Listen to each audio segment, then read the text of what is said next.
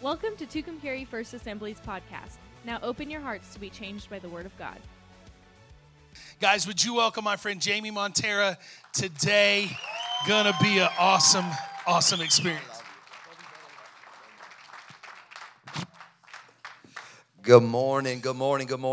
Y'all don't know this, but your pastor, that in the fruits of the Spirit, there's things like the gifts. You've got tongues and interpretation. You've got gifts of healing, words of knowledge. Your pastor has fish whispering. I didn't even know it was such a thing. But this man, dear Lord, like it wasn't vacation. There was one time where him and another pastor, Pastor Jason and Pastor Mike, were down a ways, and I just said, "Is this heaven?" I just didn't want to leave, and so thank you for letting me borrow your dad and your husband. And man, I told him, I said, I will die for you from this moment on. I will die for you. But I will say this: it's an honor to be with you. And I've been traveling for the last 24 years. I don't know if it was an accomplishment, but they just recently sent me my 3 million mile marker in the air. That just means I've wasted a lot of time floating. Really is what it is. I've just been caught between heaven and earth. But I was no visions unless it was a little bit shaky.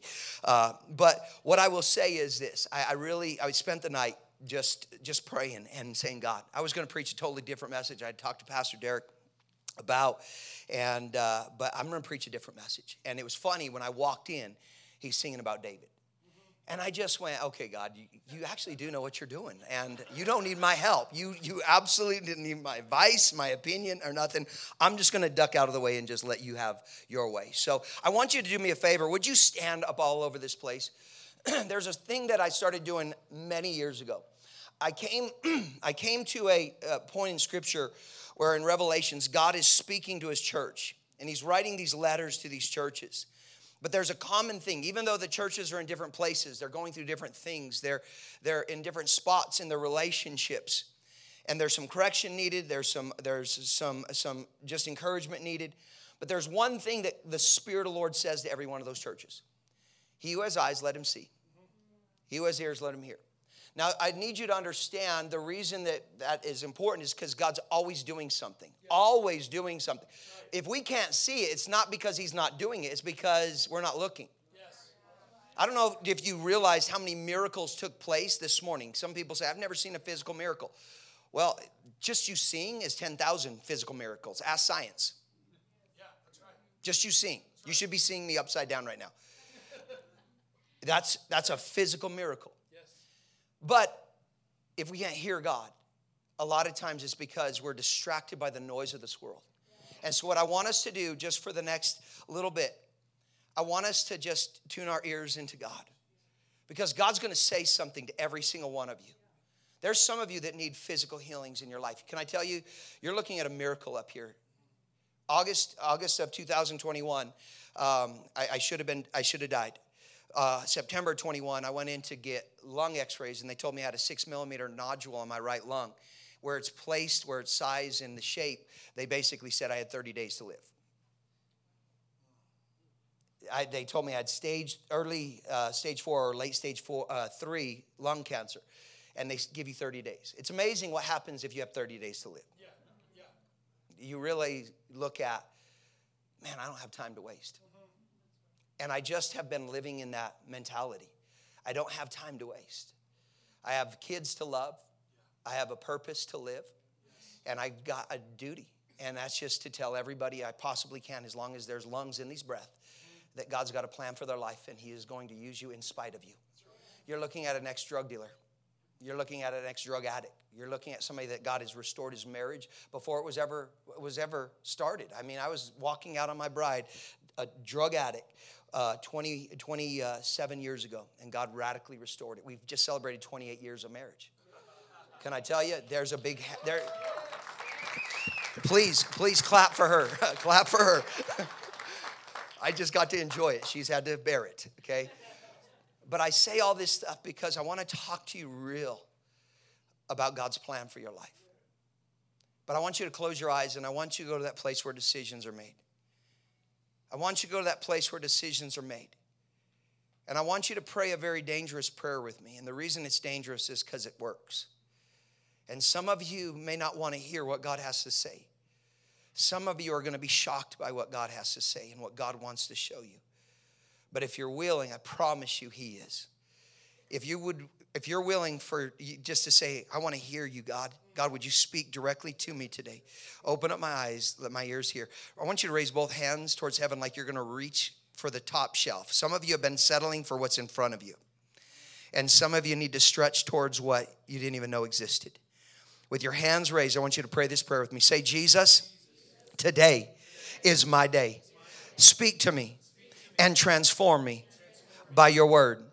Give me eyes to see, ears to hear, and a heart and a mind that's ready, willing, and able to believe and receive every word that you would speak into my existence.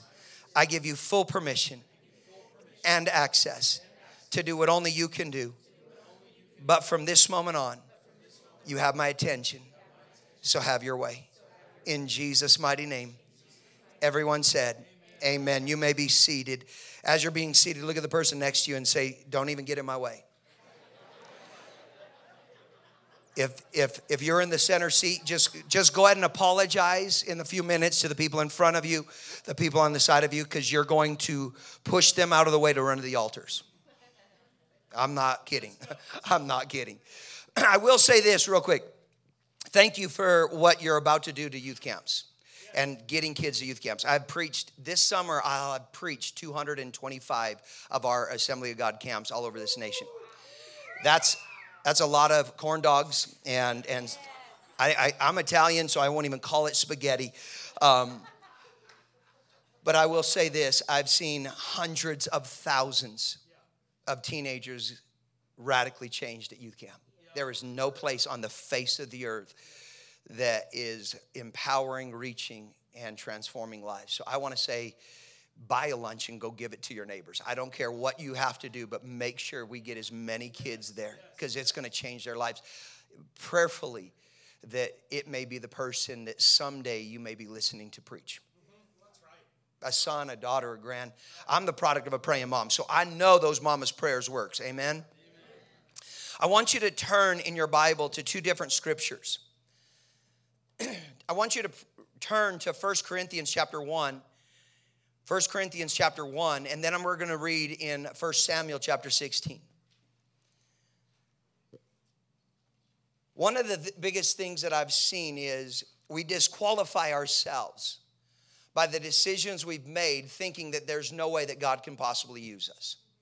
And Pastor Derek and I were talking yesterday, and I come in to serve the pastor. I don't have a preset agenda. There's not I'm going to preach this no matter what. I want to make sure that I'm going to help hold the hands of the pastor and the leadership of the church, but I also want to make sure that I just speak. Because let me explain something. You can take any scripture and preach anything out of it as long as the Spirit of God's behind it. You can preach salvation out of 1 Corinthians chapter 13, verse 13. You can preach anything. We had a school ministry. One of the things I would do is I was trying to teach my students how to preach. I'd hold up a pencil and say, you got 5 minutes to write a sermon, 3-point sermon on salvation with one New Testament scripture, one Old Testament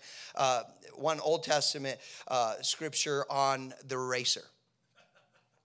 And they would preach these messages. But here's what I want to talk to you this morning about. We were talking yesterday, and he was telling me about how that he's been talking on the subject or the series or the topic of more. And that is so big. There's more of God. I don't care. There's angels that are flying around the throne room of God that just got introduced to a new aspect of who God is. That no matter how long we serve him, there's always going to be more. That's the greatness of it. There's more of his mercy. There's more of his love. There's more of his power. There's more of his authority. There's more. I mean, go into the streets and talk to people. You'll see aspects of God. But I want to talk to you about how God wants more from you. We want more from God. It's easy to say, God, I want more. I want more. I want more power. I want more forgiveness. I want more grace. But I really do believe that God's saying, I want more because I can't release more until I have more. See, we preach messages where people come to the altar and they get saved. I preach messages that get people to the altar to surrender. Because let me explain something. You can save something over and over and over and over and it never be yours. Jesus didn't die to borrow your life. He died to have your life so that he could give you his. But 1 Corinthians chapter 1, verses 26 through 31, it says this. It says, take a good look, friends, at who you were when you got called into this life. Now, maybe you're in this room and you're not quite sure. You just kind of stumbled into church. You got invited. I don't know where you're at in your relationship with God. But let's talk about this God lifestyle for you for a moment. Remember who you were before you got called into this life. Beloved, can I just talk for just a moment on that? Do you remember what it's like to be lost? Do you remember what it was like to not know Jesus? Do you remember the depth of sin? Do you remember the depth of depression, the depth of sorrow, the depth of regret? One of the things when I ran to the altar, I said, God, don't ever let me forget what it was like to feel this way. Because I don't ever want to go back. We're all one decision away from going back to who we used to be. So I don't want to forget who I used to be. I don't want to forget why I first came to him. I don't ever want to forget the desperation that I felt, that I needed him to do something, not only in me. The day I got saved, beloved, I was telling RJ about this earlier. I gave my life to Jesus. 30 minutes later, at the exact same altar I just gave my life to Jesus, I grabbed my brother-in-law, who was the pastor who married us, and we renewed our vows. Because I said she got ripped off. She married the wrong man. As God is my witness, we renewed our vows at the very altar I just gave my life to Jesus on. Because I was starting over. Like, this is all over. I'm not keeping anything of the old. See, there were 3 crosses. Listen to me for a minute. There were 3 crosses on the day that Jesus died. Now, they say that Jesus was in the center cross. But picture this for a moment. There were 2 other crosses. Who were on those other crosses? Thieves. That's all we know that them. Criminals and thieves. A lot of people say that they knelt at the cross and gave their life. If your life looks like or resembles anything like it did in the past, you knelt at the wrong cross and you got ripped off. Because everything changes. It changes the way you act. It changes the way you think. It changes the way you respond. It changes everything. Now, we are all a work in progress. And that's what I want to speak to today. But we can't forget who we were before. Because let me explain, if we'll forget who we were before, then we'll overlook the people who are those people now and where they're at. The greatest plan and strategy that God ever did was sending his son into the world to die for us. Part of that strategy and plan is the redeemed that have been saved because of Jesus and have surrendered their life are then to go out and tell the story of who they used to be and how God radically changed them. It says, take a good look, friends, at who you were before you got called into this life. I don't see many of the brightest and best. Among you, not many influential. Not many of high society families. Isn't it obvious that God deliberately chose men and women that culture overlooks and exploits and abuses, and chose those nobodies to expose the hollow pretensions of the somebodies? That makes it quite clear that none of you can get by with blowing your own horn before God. Everything that we have, right thinking, right living, a clean slate, and a fresh start comes from God by the way of Jesus Christ. So let's just say we were all messed up. Right? If Shelly was here, she'd say, well, some are a little messed up more. But the reality of that is we are indebted to Jesus. That's why when I worship, I can't sit still. I'm just going to be honest. I can't sit still during worship.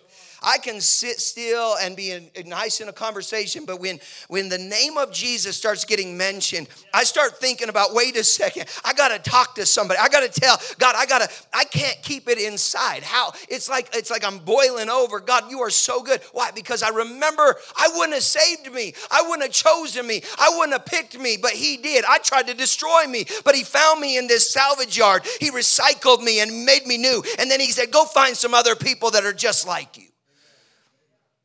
And you can find those people anywhere.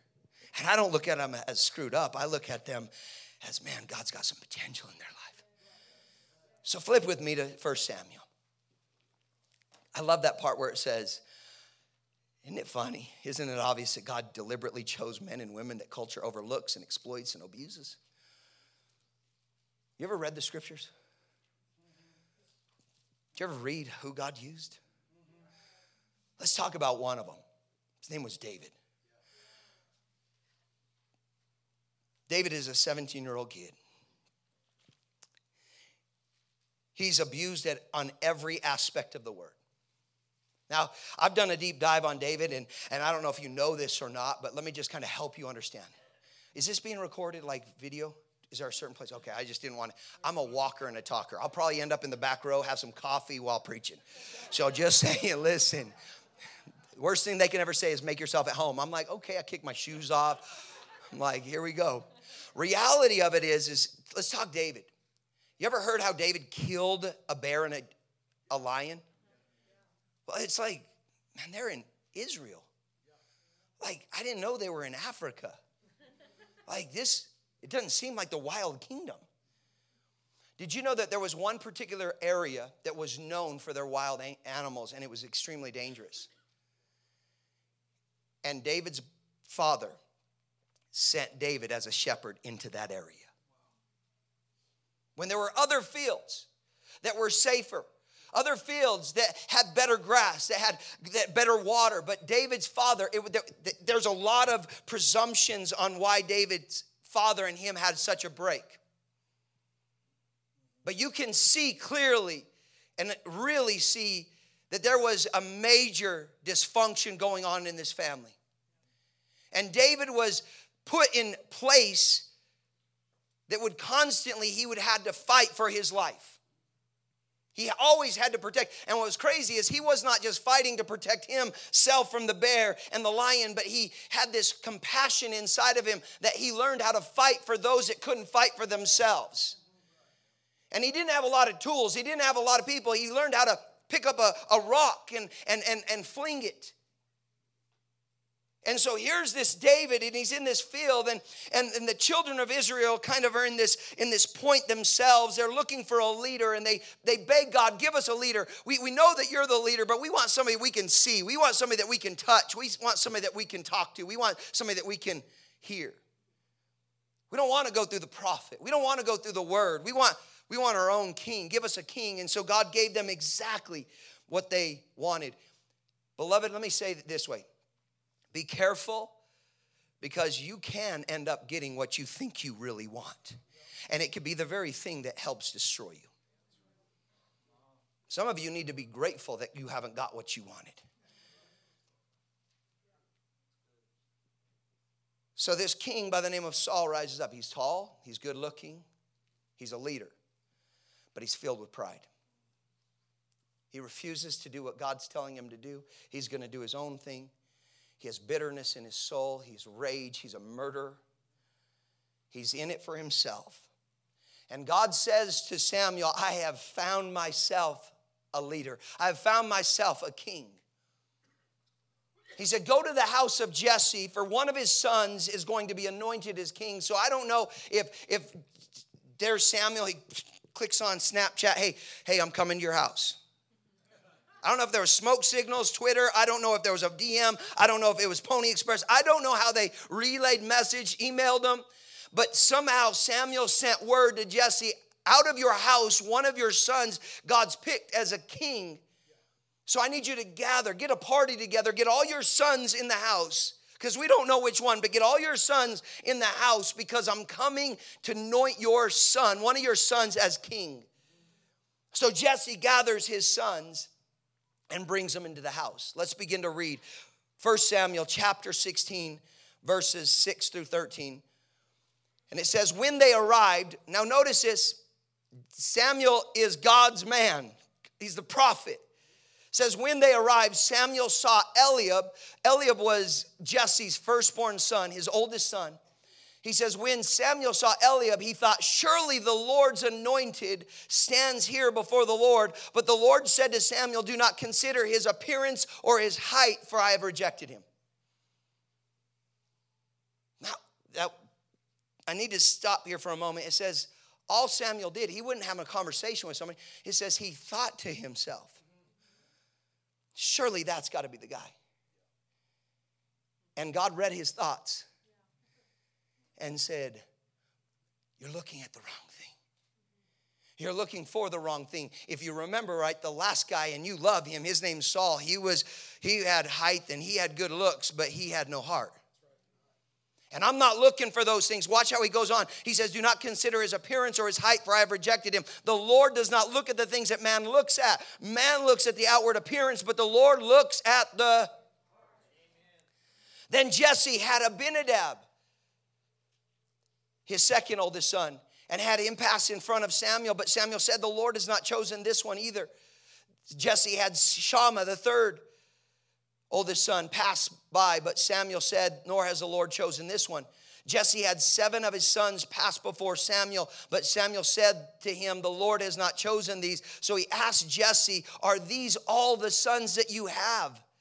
There is still the Katan.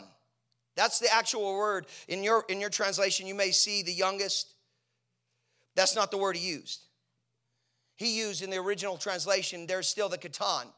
And it can be defined as youngest, but that's not how they used it.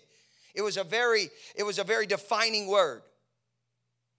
Katan meant insufficient, insignificant, incapable one. The reason he's not here, because I don't see anything in him.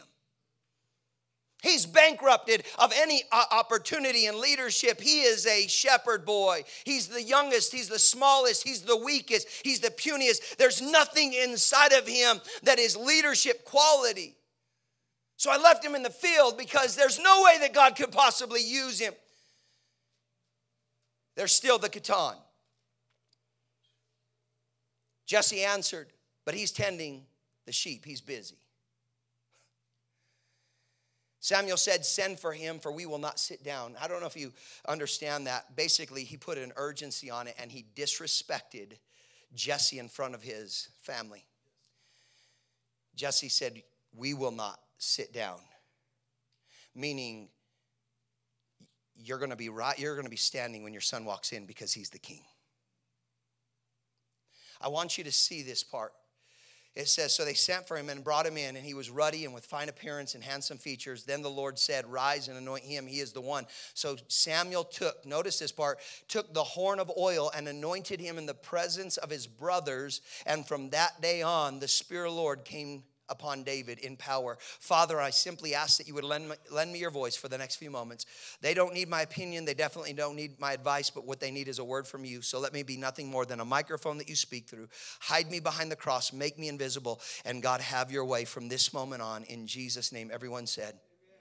Amen. Out of 8 brothers, David was the youngest, the Katan, the small, insufficient, insignificant one. He was never picked to lead or expected to make a difference. He was a kid, not a king. He led sheep, not people. He was left in the field, almost forgotten about, neglected, rejected, and overlooked. All of his brothers passed before Samuel, starting with the oldest and the best option. And each and every one of the 7 brothers passed by, but they did not possess what God was looking for. God was not looking for a hero. He was looking for a heart. Now you have to understand this. Even God's man, Samuel, is impressed with Eliab. But you need to understand, talent will take you only so far, but a heart is what is needed in order to be used greatly by God. God looked past their abilities and was looking for someone that he could trust with an assignment. What a lot of people don't understand, when I began to do this deep dive study, Creed, I began to find out qualities and natures and characters and talents and giftings and abilities that the brothers possessed Each of them were very different. Eliab was a 4-star general for the Israeli army. He was a 4-star general. Now, when I say that, there weren't many of them. There was probably one, if not two. And literally, probably 1.3 million men were willing to die for this man. He ran the strength of Israel's army. He was strong. When he walked in a room, people stood at attention. At this man's word, many, many tens of thousands of people would die. He didn't need to coerce with the king. He made his own decisions. He ran Israel basically already. And he's standing in the room and he's decorated. He looks strong. He represents man's strength. And Samuel looks and he says, surely that's got to be the leader. That's surely got to be the next king. Look at how look at how he's already a leader. He's natural. He was born into this. And God says no. God rejects man's strength and says, I don't need it. I don't need what man is able to do. I'm looking for somebody that I can trust, somebody that will lean into me, somebody that's not going to try to figure it out on their own and find a better way, but somebody that will say, God, what is your plan? What is your purpose? And so they reject him. Now, Derek, we all probably know people that have never been rejected in their life. They're just natural born leaders. Can you imagine Samuel saying, you're not the one? And Eliab going, do you know who I am? I could have you killed at this very moment. You got to be kidding me. I am the strength of Israel. And Samuel rejects him. He's over there going, wait a second. God doesn't know what he's doing. God needs me. So they bring in Abinadab. What you don't understand is Abinadab was a 3-star general. But he was not known for his strength, even though he was very strong, even though he was very combative, ready. He was probably a Navy SEAL Team 6 type personality. He was very strong physically, but that wasn't his ability. His ability was wisdom. Abinadab would train spies for the Israeli army how to speak different languages. It was said that Abinadab could speak any language spoken on the earth at that time, with fluently and with understanding. And what he would do is he would train up the spies. The spies would go into the enemy's camp, listen to the plans, and then bring back the ideas and the concepts and the conversations to the Israelites. Then they would speak, and then he would walk into Eliab's office and say basically, hey, listen, this is what they got planned. This is what we got to do. So he was a strategist, but he was brilliant. He had doctorate degrees. He was wisdom. And if God doesn't need our strength, surely God needs our wisdom. Another man that has never been rejected a moment in his life. Comes natural to him. And God says to Samuel, he's not the one either. And so Samuel says, not this one. Can you imagine those two type of personalities standing in the corner? Eliab and Abinadab going, this is a joke. He has no idea. And then it says, Jesse had Shammah. And Shammah probably skipped. I'm going to be honest. He probably floated over there. He was probably what they say the best looking man on the face of the earth at that moment. He represented talent. It is said that Shammah taught David how to play the harp. He could play anything. He was talented. He was strong. He was able to battle. He was wise. He could speak all these languages. He could play any instrument. He was good in sports. The girls were in love with him. His hair looked pretty.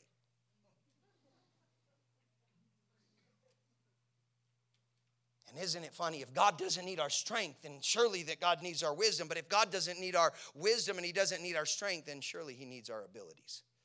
He needs our talents. He needs our giftings. And it says God rejected him.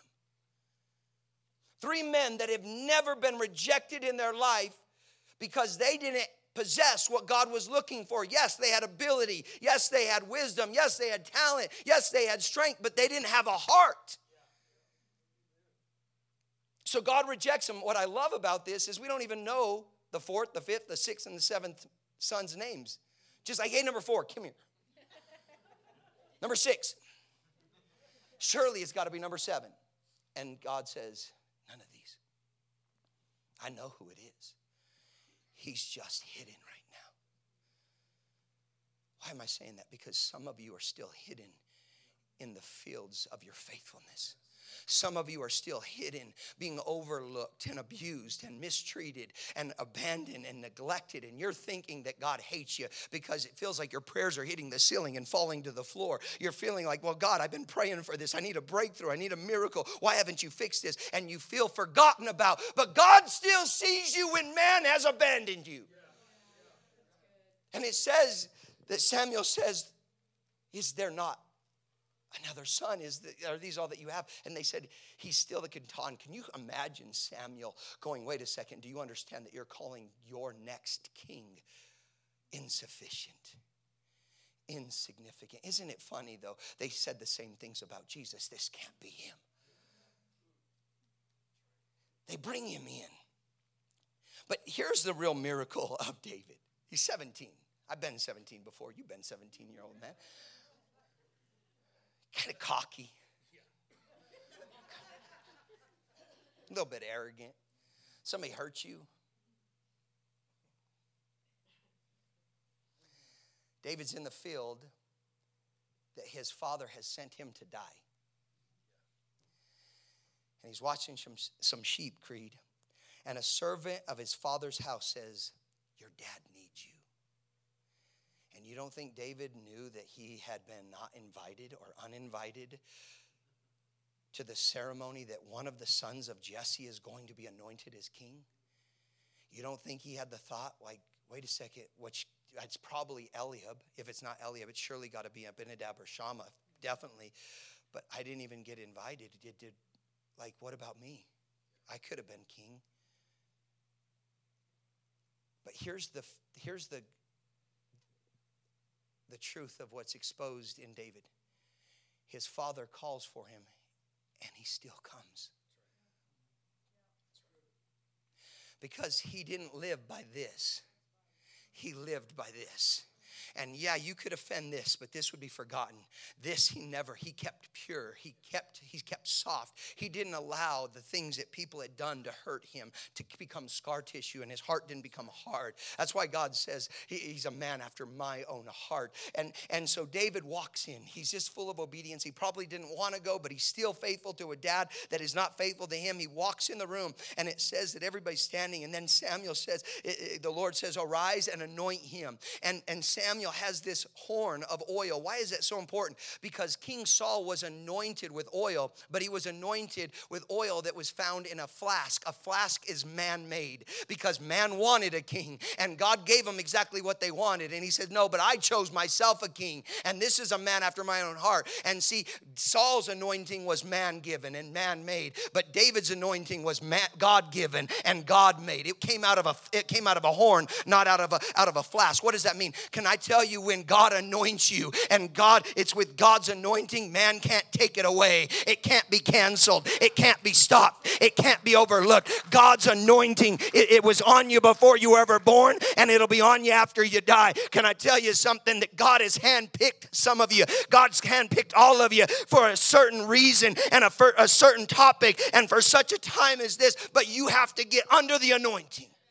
And it gets messy. They didn't just give you a little dabble, do you? This was an oil change and a slick job and a grease job all at once. 6 quarts of oil dumped over him in the presence of his brother. I wonder what Eliab was thinking when he saw the Kenton getting anointed. That will never be my king. I will never follow him. He knows nothing about war. He knows nothing about leadership. Shammah going, I'm the one who taught him how to be a worshiper. And he gets anointed, and the Spirit of the Lord comes upon him. But here's the crazy part. And I'm going to give you 3 quick points. Number 1, you ready for this? Number 1, write this down. God's not looking for someone that looks the part. God's looking for somebody that will do their part. Very simple. Somebody that will just be them filled with God. David wasn't trying to be Eliab. David wasn't trying to be Shammah. David wasn't trying to be Jesse. David was just being David.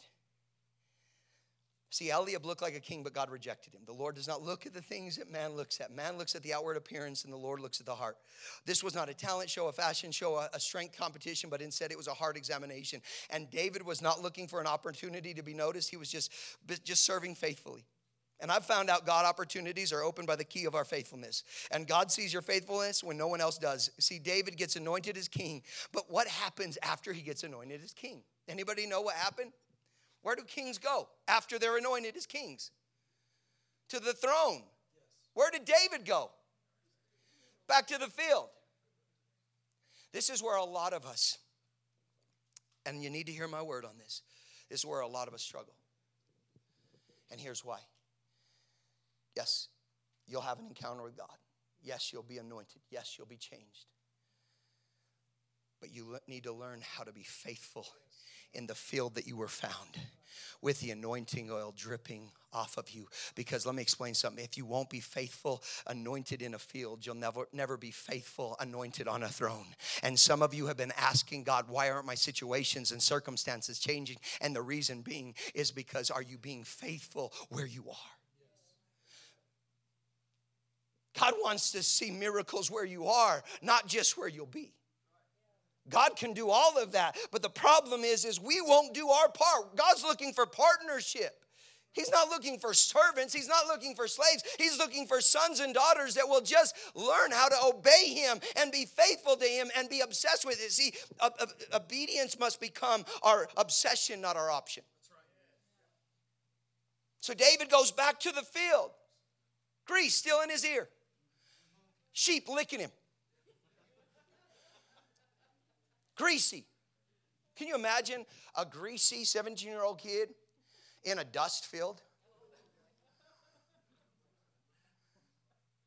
Now, I know he's 17 years old. Let's be real. He's going, I'm king. I'm king. And he's probably got a staff and he's like, I am the king. Bow before me, humble servants. I am the king. Right? He's a kid still. And he's just learning how to live it out. And he's just walking among sheep, and they don't care. Isn't it funny that you have a move of God in your life, and something supernatural happens, and other people just don't care? Go back to work. Wake up. Go to bed. You're still who you are. You just are greasy now. And David's in the field. And immediately after this moment, there's a war that breaks out with the Philistines and the Israeli army. And they go to war. And the Philistines are on one side of the mountain, and then there's this valley, and then the Israelites are on the other side of the valley. And it says this, for 40 days and 40 nights, the children of Israel, the Israeli army would bang their swords and their spears against their shields, and they would make a battle line. Every day, it says for 40 days and 40 nights, they would draw a battle line, and they would stand at that battle line, and they would scream at the Philistines, and they're screaming, today we will kill you, today we will destroy you, today we will defeat you. And I think the Philistines were like kind of sitting back, drinking their coffee. Not even standing, just kind of. And they're like, hey, Goliath. And Goliath would step out of his tent. And his nickname was the shock warrior. The reason being is it said it caused people's hearts to fail them. And he would stand up and he would just kind of stretch a little bit. And he would walk towards that battle line. And as soon as they saw Goliath, the army, Israeli army, would go and hide in their tents. This wasn't just once. It says for 40 days and 40 nights. Go and read it. 40 days and 40 nights they would do this. And they would hide in their tents. And no offense, women, but they said, is there not a man amongst you? Now let me explain. If there was a woman in the group, she would say, excuse me, what did you just call me? Get in that tent and wash those dishes. She would have whooped him. There was a bunch of men, a bunch of cowards. And he said, is there not a man amongst you that would come and fight me? And he'd throw his spears down. And he'd say, I'll fight you blindfolded. I'll fight you with my hands tied. Come on, just bring somebody. And 40 days and 40 nights, that's 80 times that they did this. And David's in the field faithfully serving. And here comes his dad. And he says, David, I need you to do me a favor. Your brothers, the warriors, I know you're king now. But your older brothers, the leaders of this family, are at war. And my Fox News, I don't know what's going on with the news station. It's just down. I can't get news. So I need you to take these cheese and crackers to go and feed the real men of this family. And I need you to bring back a report on how your brothers are doing. Again, 17-year-old anointed kid. What would you have done if your dad that left you in the field has time and time again rejected you, now your king comes and tells you to deliver groceries? I know what I'd have done. I'd have said, sir, you need to deliver your own groceries. And don't you ever refer to me as David again. You call me your honor or your highness. I know that Jayme would have come out. But David had heart. And even though he probably didn't want to, he grabs that groceries. He said, Dad, yes, sir, I'll go. And he goes faithfully towards that battle line. And as he's drawing close to the battle line, he can hear the sound of war. Well, what does every 17-year-old kid hear when he thinks there's a fight? It's time to watch. He takes the groceries to the storehouse, he drops them off, and then he runs to the battle thinking that he's going to see a battle. And instead of seeing a battle, he sees one massive giant man and all of his brothers hiding in their tents. And David's just kind of standing in the open field going, what are y'all doing? And he's overhearing this man saying, is there not a man amongst you? And he's looking, he's like, who's he talking to? Eliab, you gonna let him talk to you like that? David, get in this tent, son. David, listen, I know you're king, but I'm not going to take you home. I'm not going to have to explain why this guy whooped your tail. Get over here. And something happened. We all know David fought Goliath. But does anybody know why? Why did David face Goliath? God, it was a God thing then. Nope, not at all. Sometimes spiritual things are hidden by physical things. David is found asking 3 times, what will the man get for killing him? What's the reward? Go back and read it. 3 times he asked, what will the reward be for the man that kills him? And they said, you know, his King Saul's fine daughter, Michal, the one that's in my tent, the poster. Michal? Yes. King Saul will give you her as your wife. She's going to be my wife. But that's not all. King Saul will give you up to half his kingdom. He'll make you a very rich man.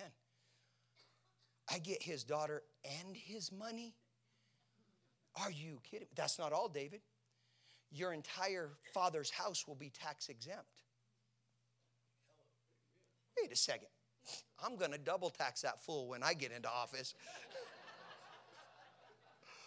I'm going to 70 cents per sheep stamp. You ever heard something that was so good you didn't believe it the first time, you had to hear it again? David says, wait a second, tell me that again. They said, you'll get King Saul's daughter as your wife. You'll get a big portion of money, and your father's house will be tax exempt. And he's in the middle of saying, wait a second, say it one more time for the people in the way back. I just need to hear it one more time. And all of a sudden, guess who showed up? Strength. And it says Eliab walks up and he says, where are the sheep?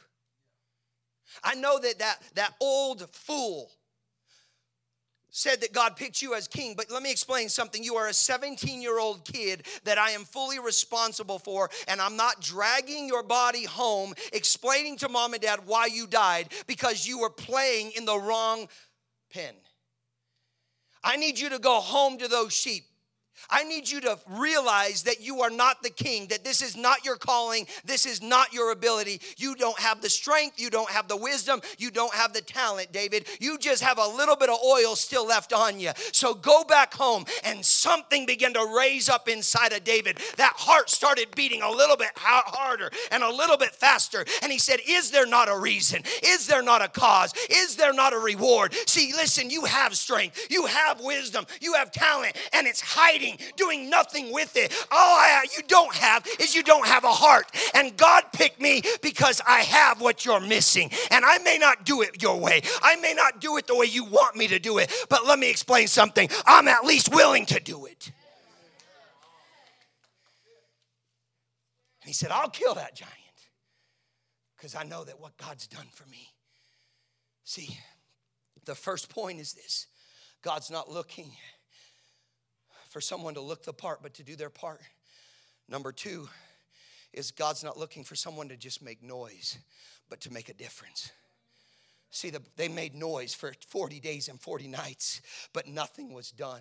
There's been people that have said, we're going to defeat this, and we're going to destroy this, and we're going to stand for this, but all it is noise. But I believe that there is a generation arising, and a generation is not meaning younger. A generation, according to Scripture, it says this, a generation is defined by those who are living and breathing. Anyone that's alive is a part of this generation, and we've heard about the things that God wants to do in America. We've heard about the things that God wants to do in his church. We've heard the plans that God has, according to Jeremiah, plans to prosper us and not to harm us, plans to give us a future and a hope. But can I tell you, we are done hearing about it, and it's time to begin to raise up and actually see these things come to pass. I'm done with the noise, church. Noise doesn't change cities. Noise doesn't change governments. Noise doesn't change a life. But somebody that stands up and says, I don't care how loud I have to be or silent I have to be. I'm going to do something. Says that I'm going to make a difference. See, Goliath, intimidation steps out and men went running. David hears the people talking about a reward for the man that will kill the giant. But see, his older brother gets angry and tries to bring him back to earth. You're just a kid. There's nothing you can do. Go home. But when the seed of cause finds the soil of belief to be planted in, fruit of purpose will grow. David would not be denied this reward. Is there not a cause to fight, a reason to go, a reward to get? Everyone else is just talking about it, but I'm done talking, and I'm ready to do something about this problem. I know what I've seen God do for me, and this is no different. It was in the field of preparation that equipped him for this assignment. The very things that at one time where he thought were meant to destroy him were the very things that were created to strengthen him. If he would have never been in a field having to fight a bear and a lion, he would have never had the guts or the know-how to fight a giant. But I want you to take a special note. David never turned his hostility or his focus on his brother. Just because people don't believe in you, just because people don't see what God sees when he sees you, does not make them the enemy. No house divided against itself will ever stand. We got to remember that our battle is not against flesh and blood. People are going to hurt you. Can I just be honest with you? Can I just give you a revelation? People are going to hurt. But let me give you a quick rule. Mark chapter 2, do you remember the 4 men that are coming to bring their paralyzed friend to Jesus? And they get to the house and they can't get to Jesus because of the people. So they climb up on the roof. Let me give you a quick rule of thumb. People will always get in your way if you let them. Sometimes you got to just forgive and move on. You don't have to understand. You don't need their apology. If you're waiting for an apology to get free, I love what my dear friend Jeannie Mayo used to say. She used to say, when we have unforgiveness or bitterness towards other people, it's like us drinking poison and expecting them to get sick. Just let it go. Because they're the ones, they don't even know that they're controlling you. They're not missing food. They're not missing sleep, but you are. So just forgive. And move on and realize who the real enemy is. So David goes and he says, I'm going to fight this giant. So point number 3 is this. Number 1 is God's not looking for someone to look the part, but to do their part. Number 2 is God is not looking for someone to just make noise, but to make a difference. But number 3 is God is not looking for what we can do for him, but instead allow him to do through us. God's looking for partnership. God is not looking for someone to try to do something great, but instead is looking for someone who is willing to be faithful and willing to do anything in obedience. David stood that day and went from a kid to a king because of his willingness to step out and do what others were not willing to do. So let me ask you a question. What's standing in front of you that everybody else has been running from? You may not have a giant in front of you, but you have a David inside of you. And here's David stood up. Now let me give you a little bit of thing. I'm going to bring this to a close quickly. King Saul hears that David's going to go fight Goliath. And he brings him into his tent. Does anybody remember what King Saul did at that moment? He put his armor on him. He offered his armor. Man, what a kind gesture. Seems kind, doesn't it? But what was King Saul known for? Pride. So you got to know the hidden motive. Number one, he probably caught word that David had been anointed by king in secret. So now this is his competition. But even if he didn't know this, think about this. If this kid goes out and defeats Goliath, who does he look like? Saul. So who gets the credit? Because the people are standing afar off and they see King Saul's armor walking out to battle and he destroys this giant. Who gets the credit? But even if they find out it was David, it looks like an act of compassion. So who still gets credit? Trying to protect him. And what does David do? This don't fit, man. I can't do it your way. I have wrestled this with my whole entire, you talk about God pulling me out of a drug addiction, been selling drugs since I was 11 years old. I grew up in the church, but I was dealing to people in the church. You have to understand, I came from a very rich family.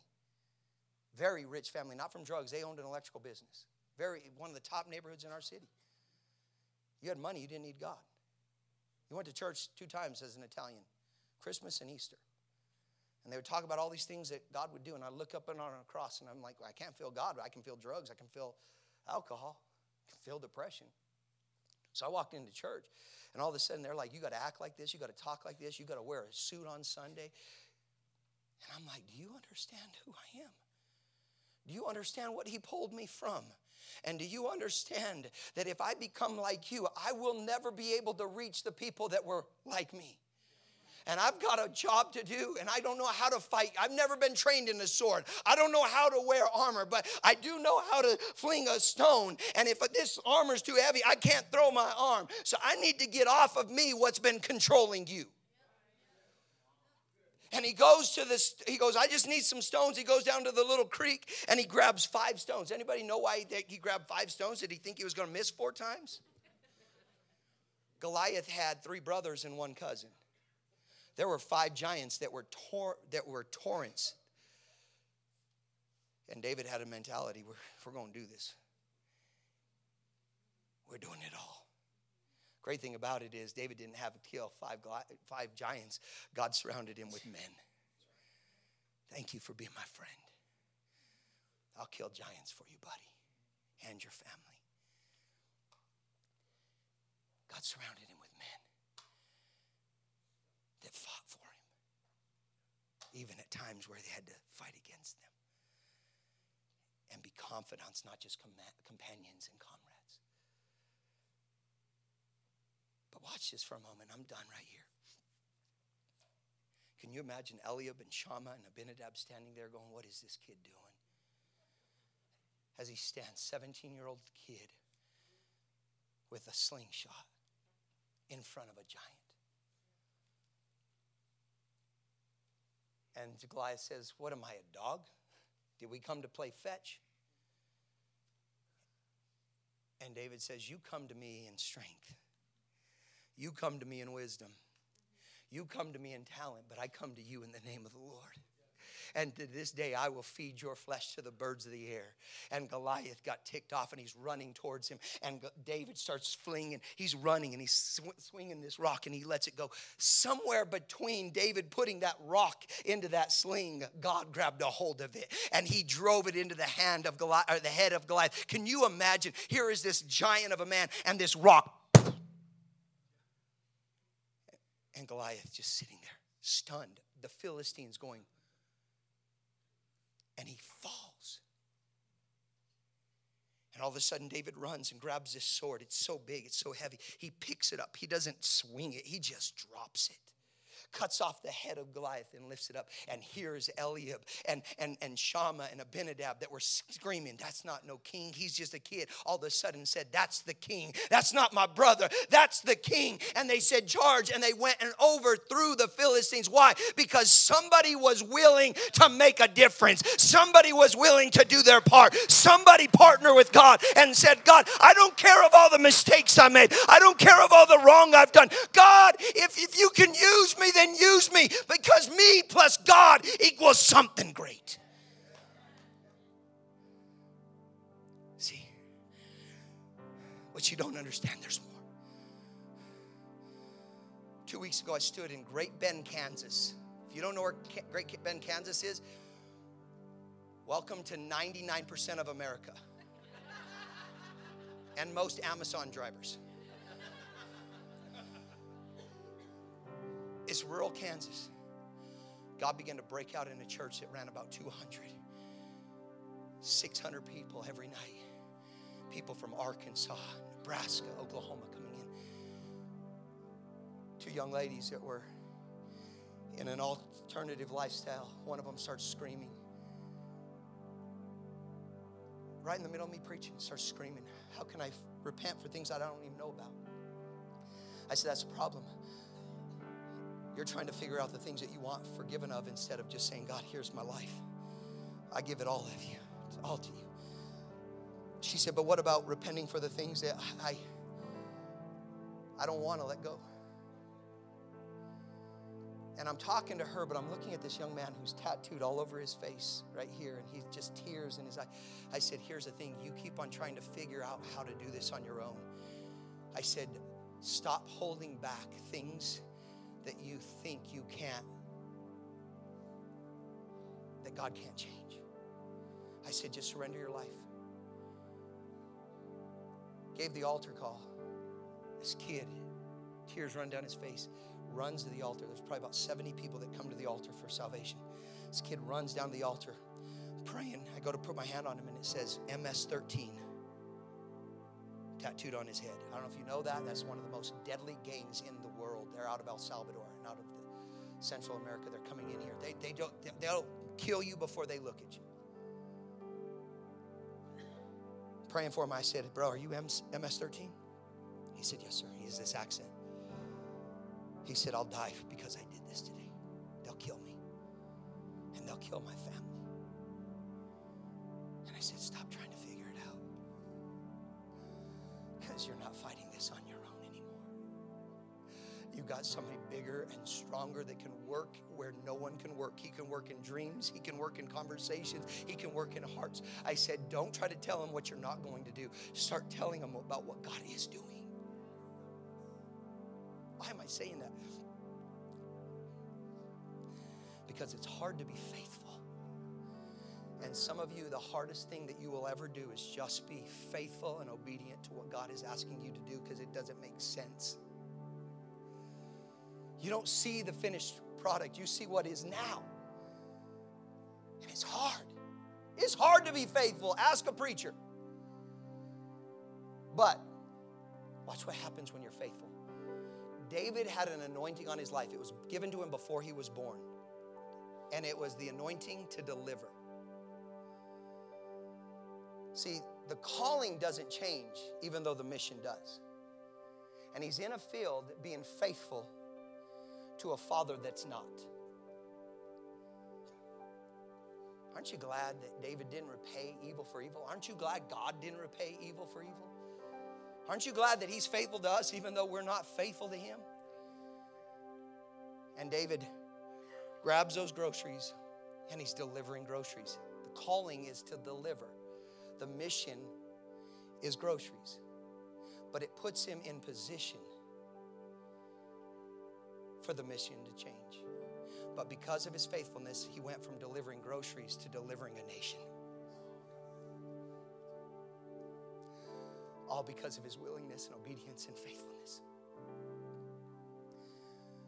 Who's counting on you to grab some cheese and crackers and just do the little things right?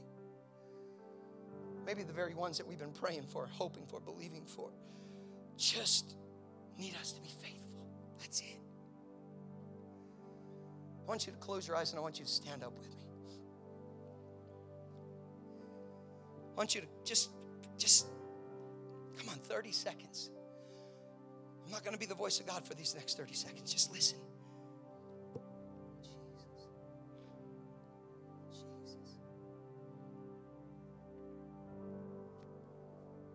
Jesus. Speak, my Jesus. Speak, my Jesus. Speak, my Jesus.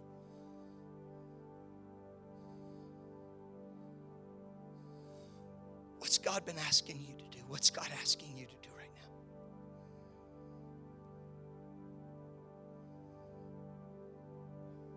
See, you're just seeing the mission. You're not seeing what you were born to do, and that's be faithful and I'll be obedient. But how are we going to deliver nations? How are we going to reach the lost? How are we going to feed the hungry? Heal the sick? How are we going to do any of that if we can't even surrender our lives to Jesus? And I mean surrender our lives to Jesus. Not give him the things that you don't need and keep the things that you think you need, but surrendering it all to Jesus.